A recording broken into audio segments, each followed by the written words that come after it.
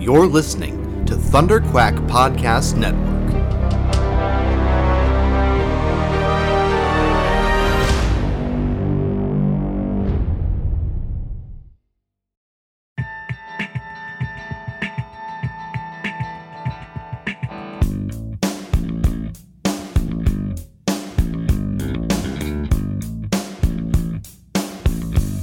You're listening to the Pullbox Podcast, the international graphic novel book club. Here are your hosts, Kurtis Finley and Michael Cohen. Hello and welcome back to another episode of the Pullbox Podcast. I'm your host, Kurtis Findley, and today with me I have a special guest host, Julie Frost. Hi, how's it going? Thanks for having me. Yeah, you're welcome. We're glad to have you on the show here, and for those of you who are just tuning in, the reason why our regular co-host Mike is not here is because he just had a baby. Yes, a few days ago. As of this recording, it was a few days ago. A baby girl, I have to remember the name, Cara Ray Cohen. Cara, of course, comes from Supergirl, because if you have listened to this podcast at all, you know that Mike is a big Superman fan, and then Ray comes from Star Wars, because, of course, sweet. Mike is also a huge Star Wars fan. So, and fortunately, his wife also likes those things too. So yeah, congratulations to Mike. We're glad for him. He's going to be taking a couple months off, and so Julie here is going to be with us for 3 episodes. Thanks. We picked a bunch of good books, I think, this month. We're going to have some great conversations. I hope so. I enjoyed all of these reads. Mm-hmm. Yeah. And I think that we go way back, and for comic books, yeah. Yeah.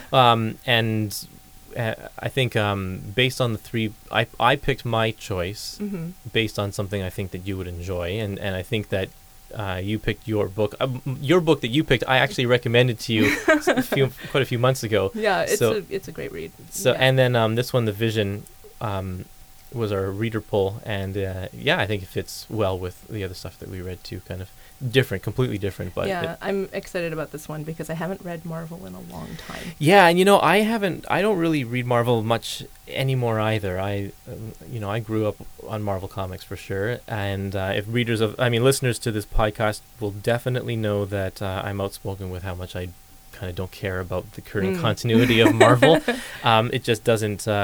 All the changes and everything. You reach a certain point, and it's like all the music that people listen to these days is garbage, and all the cartoons on TV is like in my day. You sound like an old man. Yeah. I know, and it's the same with Marvel. It's like, oh man, I grew up reading Marvel in the late '80s and through the '90s, and then kind of once Brian Michael Bendis took over, that kind of was the signal of the end to me, because he started doing continuous events that included the entire Marvel universe. Everything has to top itself, right? Yeah, and it was just too much. I couldn't afford to keep up with it. And then you feel like you're missing out when you don't pick up every part. Yeah. And the status quo kept changing, so I dropped it. So this podcast has forced me to read Marvel comics here and there, and some of them I've loved, and some of them are not so. I haven't loved as much. But then you get a gem like Vision, which I completely enjoyed. A little bit of backstory about this book, The Vision. It's the first volume of the all new Marvel Now Vision. I think that's what they call it now. I'm sure I don't know what they call it. But this volume is called Little Worse Than a Man. And in this volume, the Vision, in his quest to become more human, decides he needs a human family. So he's created himself a Vision wife and a Vision daughter and a Vision son, and they live in a little house in suburbia, and they try to live just a normal human life, even though they are androids. Yeah. Not a new concept, especially if you are familiar with like Star Trek, like Data and Seven, like they things like this have always been going on for forever. So, but this one is really nice. It wraps this sort of murder mystery around their quest to be more human, which was surprising. I didn't know at all where this book was going to head, but one of the Marvel villains, the Grim Reaper, attacks the family and puts his scythe through Viv, the daughter, and this is while Vision is away on official Avengers duty, and then Vivian, the mom, just doesn't know what to do, but accidentally kills Grim Reaper. I'm going to say accidentally. Yeah, and doesn't know how to process that and doesn't want Vision to find out, so she covers it up, buries him in the backyard, does some other damage to make it look like she defended himself, and then he ran off. Yeah. And covers the whole thing up. And through the course of the book, it's her trying to just tie up loose ends that kind of are starting to unravel, like someone accidentally saw her and caught her on camera, recorded her burying the Grim Reaper in the backyard, and is blackmailing her, I guess. And then you have this whole other subplot of just them not fitting in because they're androids. Yeah. And that quest to be normal, that they can't do it. Exactly, and the bigotry and racism that kind of follows that. Yeah. So yeah, I quite enjoyed the story. I really liked that it was a superhero book without really being a superhero book. Mm-hmm. It wasn't like Vision talks about how many times he's saved the planet in this book, but this is not about that. This is about it on a much smaller scale, more about humanity and dealing with how do you deal with being an outsider. Yeah. I think it's a common trope, actually, that quest for humanity, where they're looking to find what is it exactly that makes you human, what is it exactly that makes you normal. Yeah. And normalcy is brought up a lot in this book, and it's kind of heartbreaking, actually, especially when you consider the teenagers and how they can't be normal. Yeah, and especially at that formative age where you're trying to figure out your own identity anyway, and your identity happens to be so completely different, and it's not of anything of your choice, it's just the way you are. So it is interesting that the characters, they have minds like humans. Yeah. And I don't know how they accomplish that. I mean, I guess it's there's like some allusion to like brainwaves being stolen, and they're patterned after somebody's brain. Yeah, so that I can give you a little bit of history of that one. Way back, I think in the 70s. Oh, gee. There's a character called Wonder Man. Okay. And he died. And his brainwaves were grafted into Vision's programming. Right. So that Vision and Wonder Man kind of essentially became the same person. Okay. And then Scarlet Witch, who had a relationship with Wonder Man, started then having a relationship with Vision, and they ended up getting married and had kids of their own. Right. Don't know exactly how that works, but it did. And but yeah, so one of the questions I had was, what happened to Vision and Scarlet Witch's family? Like, how come, like, he's on a quest to become human, and he already had a family. Why does he need to create a new family? So I went to my brother, who is an expert on current Marvel events, and so he told me that actually a long time ago, like in the 80s or something like that whole Scarlet Witch's family kind of got retconned. They just didn't. They wrote him into a corner, so they wanted to free him of that, and so the kids got killed off. Jeez. Vision's brains got wiped or something like that, and they started over. Yeah. I think Scarlet Witch died and then came back or something like that as well. Okay. So yeah, a bunch of things happened, and so this is a different Vision than back then. But apparently he still has a little bit of the Simon Williams Wonder Man character or brainwaves grafted to him or something like that, because he took a part of that, and that's how he created his family. So I guess that's why they have human emotions and human reasoning and that kind of thing as well. It's also why the Reaper attacked the family. He was saying that it's all fake, you're not my family, because I guess they're stolen brainwaves. Yeah, because Simon, he sees them as stolen Wonder brainwaves. Man was his half-brother, was Grim Reaper's half-brother, so there's the ties there. Okay. Yeah, what did you think about, let's talk a little bit about the kids. The kids were, they were difficult. It was hard. They don't speak like normal children. You know, Viv refers to Vin as brother. You know, they sort of detach themselves when they're talking to one another. But they're going through very real emotional struggles, and that part, you know, you sympathize a lot, especially when you see them in the high school and they're being teased and they're being bullied and they don't know how to interact with their peer group. It's heartbreaking. Yeah. I've been watching Bates Motel. Have you watched that at all? It's a fantastic show. I really like it. And in that one, Norman Bates is a teenager, and he always refers to his mom as mother. And it's just I think adding those kind of things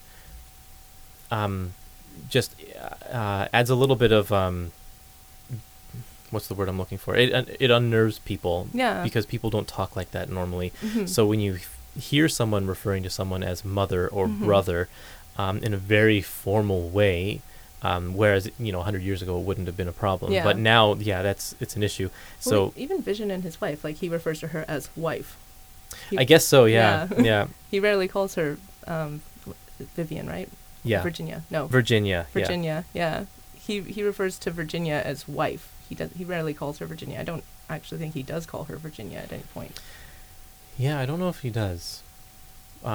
He introduces her as Virginia to people. Mm-hmm. But then other than that, it is just wife. Mm-hmm. And the way she interacts with their neighbors too, George and Martha, or when it's just George. Oh, George of George and Martha. Yeah. Yeah. I liked how the book opened with that couple, and how they're talking about. If you didn't know what book you were picking up, you would have thought they were just talking about like a black family that lived next door. Yeah. Like there's a lot of those allusions to that sort of bigotry. Or an Iranian family or a Syrian family. Yeah, I guess right? currently it would be like that, or a homosexual family that lives next door, something like that. Like we still, even though the segregation issues of the 60s, that movement has long come and gone, and I mean there's still that kind of racism, but for the most part it's a lot better. It's a lot better place. But now we're dealing with Syrian refugees, and we're still figuring out the whole homosexual issue, and that I think is what this book is doing. It's an allegory for all of that. Well, they're the neighbors. They're, a white couple, been there a long time, trying to do the right thing, bring them some cookies. But this family's undeniably weird. They're the others, and the things in their house, even when Vision's taking them on a tour of their house, like this is stuff no one else would have in their house. Yeah. He's clearly beyond comprehension in some ways. Yeah, and same with when a little later in the book, the son, Vin, has an altercation with a kid at school where he accidentally kind of strangles him and knocks him unconscious. Yeah. It's not like he knows what he's doing. It's not a malicious thing. He just wants to stop. He wants the kid to be quiet. So he pinches a nerve. It's like a Vulcan neck pinch. Yeah. And the kid goes unconscious. But anyway, people flip out over that, of course. And then we get to meet his dad, the kid's dad, who happens to be the one who recorded Virginia. Right, and is blackmailing her. And he has the same apprehensions about this family as the older couple that we meet at the beginning of the book, but he has a way different approach to it. Yeah. Whereas the first couple is trying to be more tolerant and understanding and still kind of on edge, but still willing to give it a try. This other guy's like, no, you need to leave this town. We don't want you here. So it's neat to see both of those things at play. He was an interesting character. The tragedy with him and his son, that part in the book, that really that hit me pretty hard, actually. Like, it was difficult to see him, and when he understood what he had done and turn around with just rage at Virginia, like that was a pretty intense scene in the book. It was really intense, and we don't have to dance around spoilers here. People know that we'll spoil the whole thing, but because I think it's good to know, like, for this conversation, we should say what happened. I think shooting his kid in the head accidentally, trying to shoot Virginia. He didn't know what Virginia can do and can't do, so for her it's instinct. She phased her density. She decreased her density so that the bullets went right through her, but the son, CK, happened to be standing right behind her, and the dad didn't know that, and so he got shot. The kid got shot and killed. And then the dad doesn't die. No, but he's unconscious, I think, or maybe I don't think he's brain dead, but he's unconscious in the hospital when we see him next. Yeah, Virginia knocked him out. Okay. And so in a future volume, that'll be an interesting thing to see what happens, because he'll wake up, and will he remember what happened? Will he go after Virginia more heavily? And by the end of the book, Vision finds the body in the backyard. The Grim Reaper body. The Grim Reaper body, sorry, yeah. So that, like, she's not hiding that anymore. He's Mm-hmm. now part of the conspiracy to try and cover it up. Yeah. Um, Which I thought was a really interesting turning point for Vision, because my understanding of Vision is from the Marvel Cinematic Universe. Okay. And he's supposed to be like this really noble character. Yeah. He's supposed to have all these upstanding values and views, and he lies for his wife. He lies to the Avengers. He kind of goes along with this cover-up because for him, like, trying to keep a normal family and trying to keep that life that he's so carefully created is more important than dealing with whatever happened in the backyard. Yeah, and there's some nobility to that as well. It's, Mhm. a lot of it is, he wants to give off the impression that he's got it all together.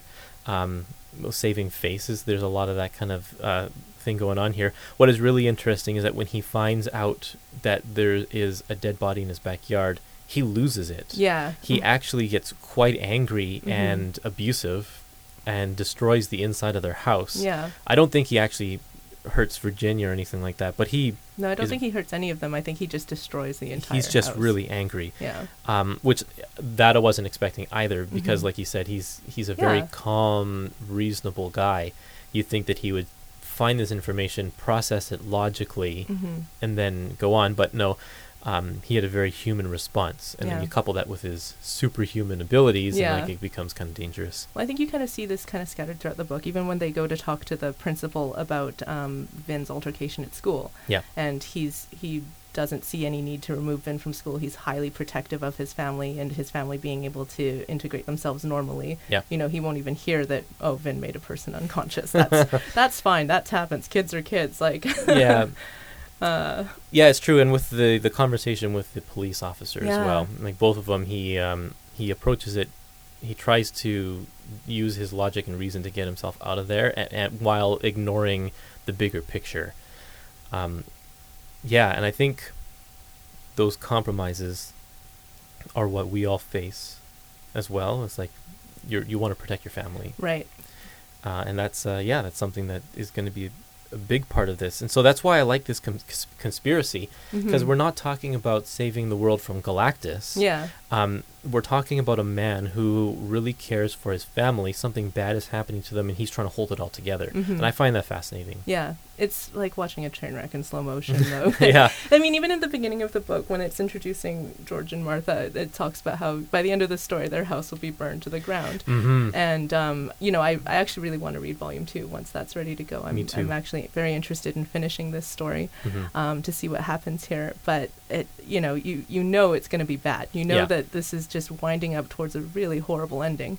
Yeah. So I do kind of enjoy that about it, that it's just plodding through this awfulness. Did you, in the artwork in the book, because I know sometimes you like to pay attention Oh, yes. to that. Definitely. With this, I really enjoyed the color palette because I think it kind of adds to that sort of sickness. It helps that the family itself, they're kind of a Pepto-Bismol color. But the tones in the book, too, it just seems to have a lot of, like, orange, and there's Yeah. a lot of dark scenes, and everything kind of feels like it's got a brown filter put on it. It does.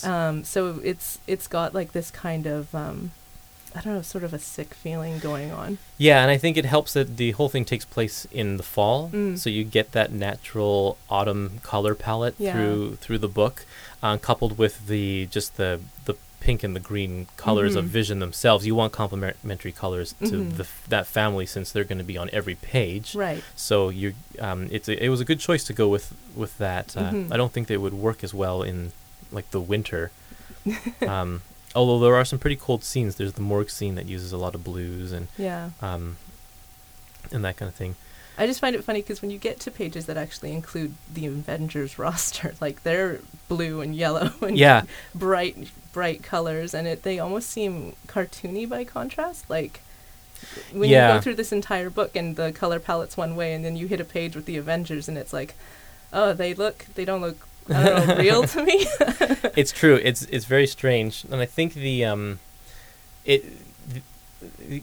used to be a lot more yellow. Mhm. And they took that yellow out of his costume, and so it's just basically highlights on their clothes and that kind of stuff. But so Yeah. they're mostly pink and they're mostly green, and so the fact that they're mostly green really gives off a we don't know what we're doing kind of feeling, because green often is like a novice kind of color, or a color of insecurity. Yeah. So by making their hair all green, it's like they themselves don't know what they're doing, and it really shows in just kind of the way they look. And the fact that they have hollow eyes and that kind of thing too. It makes scenes with their expressions really weird. But I like the way that the artist captured the way their facial expressions, because they don't have eyebrows and they don't have pupils, so they really had to push for those facial expressions, but he does a really good job. Yeah, they picked a really good artist. The artist here, I didn't say any of the credits here. Tom King is the writer, which I'll touch on that. I want to talk about him a little bit more later. Okay. Gabriel Hernandez Walta is the artist, with Jordi Bellier as colors. But Gabriel Hernandez Walta was a really good choice because he's got a really good sense of solid real life, and like his scenery and his backgrounds are all they're understated.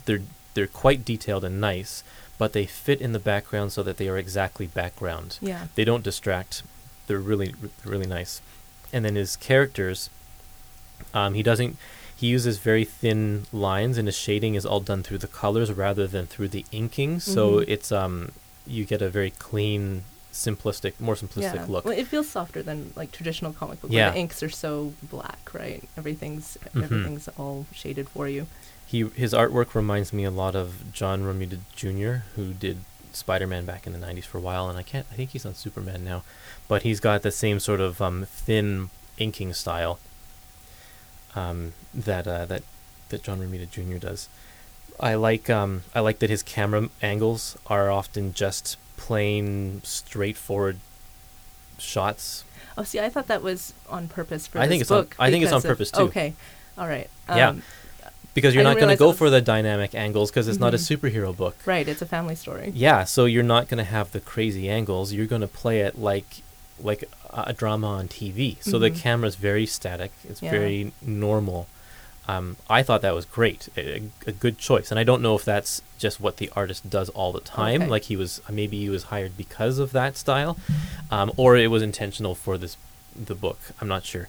But you do get the dynamic poses whenever they start using their powers, flying away. Yeah. You get more dynamic shots. But then as soon as you start dealing with the normal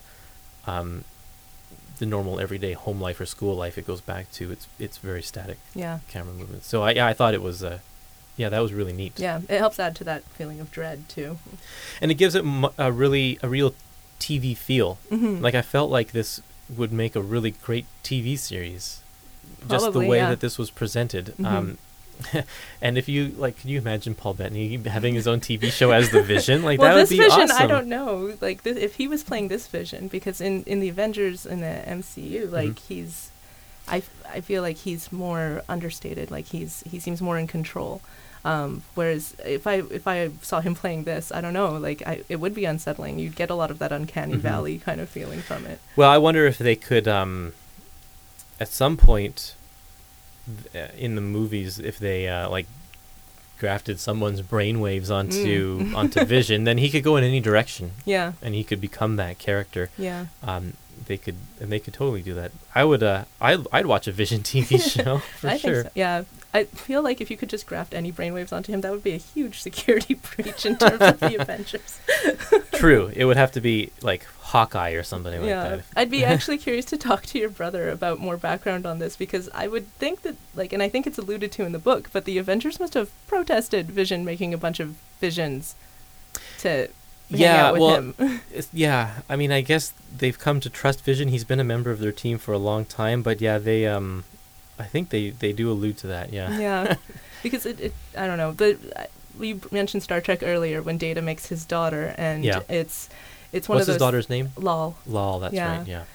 Where it's his right as a sentient being to procreate, but so is its Vision's right as a sentient being to make himself a family. And I think that's what he's saying. Yeah, he wants that, but then and there's the struggle, because then those robots procreate, and then those robots procreate, and then we have a whole bunch of robots, and who knows what they're going to do. And you could say the same thing, that's what people are saying about the Syrian refugees now. It's like there'll be more and more Syrian refugees, and who knows what they're going to do. Yeah, I'm a big fan of Astro Boy. Okay. The comics from the 50s, and they deal with a lot of that stuff too, because he's a sentient robot, Mm-hmm. and the whole comic, like, it ran for 40 years or something like that. It was all, or no, maybe not 40 years, 25 to 30 years, but it was all about robots' rights and how do robots live in society, and how do people work and live and be around robots. So what rights do robots have? What don't they? That's great for the 50s. Yeah, it was great. It was totally an allegory for the racism at the time. Absolutely. And then X-Men did the same thing in the 60s, and now we're still dealing with these issues. Yeah. So I wanted to mention Tom King. Okay. And you talked about his dialogue at the beginning, how he kind of references the outcome. I thought that his narration is brilliant. It's completely a Twilight Zone style narration. Yes. I absolutely loved it.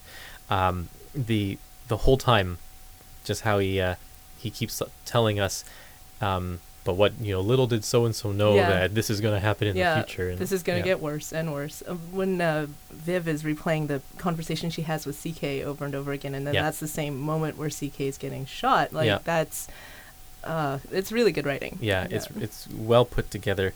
Yeah, and when she's replaying the moment, that moment in her head, the narration says, let's see if I can find it. It says something about she will replay this conversation for the rest of her life, even though it is not as long as it should have been, or something like that. So it's like, I think they allude to her life being short too, like that she's going to meet a pretty tragic end. No, I mean that's what I mean. Yeah, it was referring to her life. Mm-hmm. The problem with books like this that are so specific is that this storyline will carry on for a couple of volumes, and then the writer will move on to something else, and then all of these characters will be folded into the regular Marvel universe, and it'll become either the title will stop, or it'll just become another quote-unquote Marvel book. Yeah, I was flipping through one of my reading newsreels, and it mentioned that she was joining like a Young Avengers team, and it's like, but she's gonna die. yeah. But they don't say when she's gonna die. That's so she true. could die in 20 years. Who knows? Well, my understanding is the second volume of this is supposed to wrap up this story. Okay. Like, quite nicely, hopefully. Nice. I mean, I would like to see that happen, but it's Marvel, so they do whatever they do. And again, this is like my first Marvel book in a long time, so I would hope to expect, some tidiness to their storytelling at some point. Yeah. Where do you think they're going to head with the story? Well, I don't know. I would like to see... I wouldn't like to see, but I would assume that Vision meets a very tragic end with his family, especially when you have the witch lady kind of in the middle of there, Agatha something. Agatha Harkness. Yeah, I had to look her up because I didn't understand who she was all of a sudden. Right. But when she's talking about what's going to happen there, I think that makes sense that's where the story would go. Where she's talking about it's going to be sort of either you take Vision out or he's going to take all of you out. I could see that, though, because I'm pretty sure we know that Viv is going to live because she joins another superhero team. Mm-hmm. But Virginia, I'm guessing that Virginia's going to die. Mm-hmm. Vin maybe as well. Mm-hmm. But Virginia dying will probably send Vision off the deep end, and the other Avengers or somebody will need to be called in to rein them in. Yeah. Agatha Harkness is a character who pops up every once in a while, and she was the nanny for the Fantastic Four for a while. It seems weird that they would have a nanny. Because they had kids, young kids at the time, but she was like powerful enough to protect them when the Fantastic Four were like, if someone attacked their building, she would be able to protect the kids. So, but she's a witch. Yeah, I had to read her wiki because I didn't understand what she was doing there and what was happening. It was weird. The whole, it's like, you need to eat this. This special flower will let you see the future, but only if one person has to eat it first. Then you have to kill that person. And then you have to kill that person and eat that flower again out of their stomach contents. Yeah. In order she does it with a cat. Yes. Which is revolting. So the cat, you have to eat the flower out of hunger. Mm-hmm. And so the cat does. Mm-hmm. And then she kills the cat and eats, which the cat actually grows to like a panther size or something. And then she kills the cat and eats the flower so that she can see the future, and she sees Vision's future. Mm-hmm. And so at the very end, she goes to the Avengers, and Scarlet Witch is there. So I think Scarlet Witch will play an important role in the next. You kind of can't have a Vision story without Scarlet Witch, it seems. Well, there's that part in the beginning where they're showing George and Martha around the house. Yeah. And they're talking about this was a gift from the Scarlet Witch, and Virginia goes silent. They don't talk about it. No, or they say that it's a gift from the witch, which okay. I think it's because it's the plant, the Wondergore plant, that Agatha Harkness is eating later on. I think the witch is Agatha Harkness. Oh, see, I took that to mean it was from the Scarlet Witch. I thought so too at first. Of Virginia's reaction. Okay. I see. His wife grew unusually quiet. You're right. It could be. And she resents him for keeping this plant because it's a past lover. And I think something's going to go wrong there too. that makes a lot of sense. Yeah. Yeah. And I wonder, that could come into play. Mm-hmm. They're probably planting some seeds there. So if Scarlet Witch does get involved, and Virginia, now having killed someone, knows that she's capable of that, will she try to kill the Scarlet Witch? I don't know. That'd be a good confrontation, though. I think the next volume, the cover is Vision with the Scarlet Witch around him. Oh, okay. Yeah. Yeah. Wow. One little Easter egg: the address of the house that they stay at is 616, which is the designation of the regular Marvel universe. Oh, okay. Because there's multiple Marvel universes. They all have different numbers. Earth 616 is the regular Marvel continuity. Okay, I thought this was something new that they were doing. Like, I thought this was part of the. I thought they had like a couple different universes going on at the moment. So. They recently did something to merge them all together, like the Ultimates and everything. Like they kind of squashed them all together. So yeah, this is and you'd be confused with the Avengers at the end because none of them look like the regular Avengers that we know, right? But these are all. It's. Well, I'd heard about the thing with Thor and Captain America. Yep. Yeah, and there's two Spider-Men in this picture. There's the Miles Morales Spider-Man, and there's the regular Spider-Man, and like the Beast looks very different. He's there, and Storm, that's what her current hairdo looks like. And so this is what the Marvel Universe looks like right now. It's not a very good drawing of them, I don't think. But I think that helps add to the cartooniness. But the rest of the book, again, it's so well drawn that well, because we're not dealing with superheroes. We're not dealing with fancy costumes. So they picked the right artist for this, I still say. Yeah. Wow. Great. In future episodes, we're going to be talking about two other books. One called Through the Woods by Emily Carroll. That'll be our next book that we talk about. And then in the episode after that, we're talking about A Girl on a Shore by Inio Asano. And I'll quickly say what my picks are going to be for next month.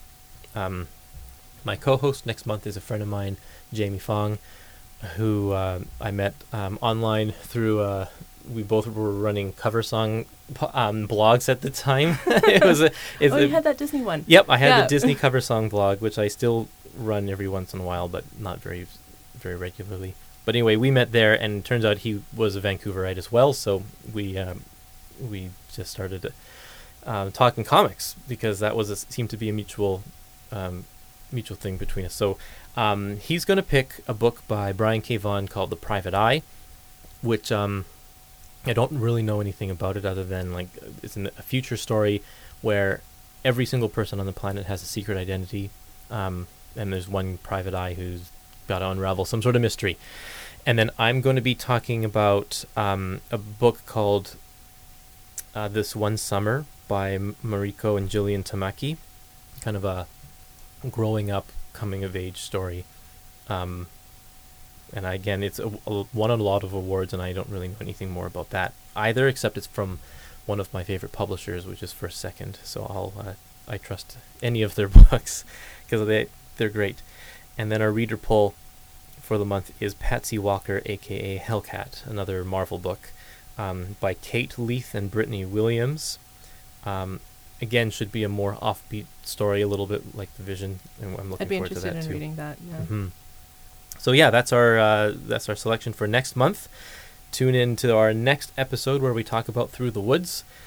And I usually end the episode by saying, keep reading comics. That's kind of our little sign off. Okay. So I want you to say that this time. Okay. I'll end. You say that, okay? All right. So thanks everyone for tuning in. Keep reading comics.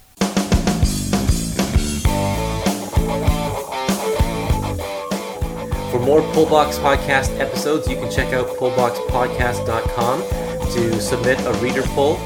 You can email thepullboxpodcast@gmail.com. You can also find us at Twitter and on Instagram at pullboxpodcast. You can follow me, Kurtis, on Instagram at Kurtis Findley. And you can follow me on Twitter and Instagram at Arkwolf, ARKWULF. You can also find all of our other great podcasts over at thunderquack.com. And that's the home of the Thunderquack Podcast Network, of which we are proudly a part. And if you want to help support all of our podcasts at Thunderquack, you can do that by heading to patreon.com/thunderquack. And you can pledge your support over there. Every dollar helps. But if you're a Pullbox fan and supporter, then you'd definitely be interested in the $20 level, which allows you to get all 3 episodes of the Pullbox Podcast, all 3 of our books, as one super long episode right at the beginning of the month, as opposed to having to wait for the individual episodes to be released. So you can find all that at patreon.com/thunderquack and all of our other podcasts at thunderquack.com.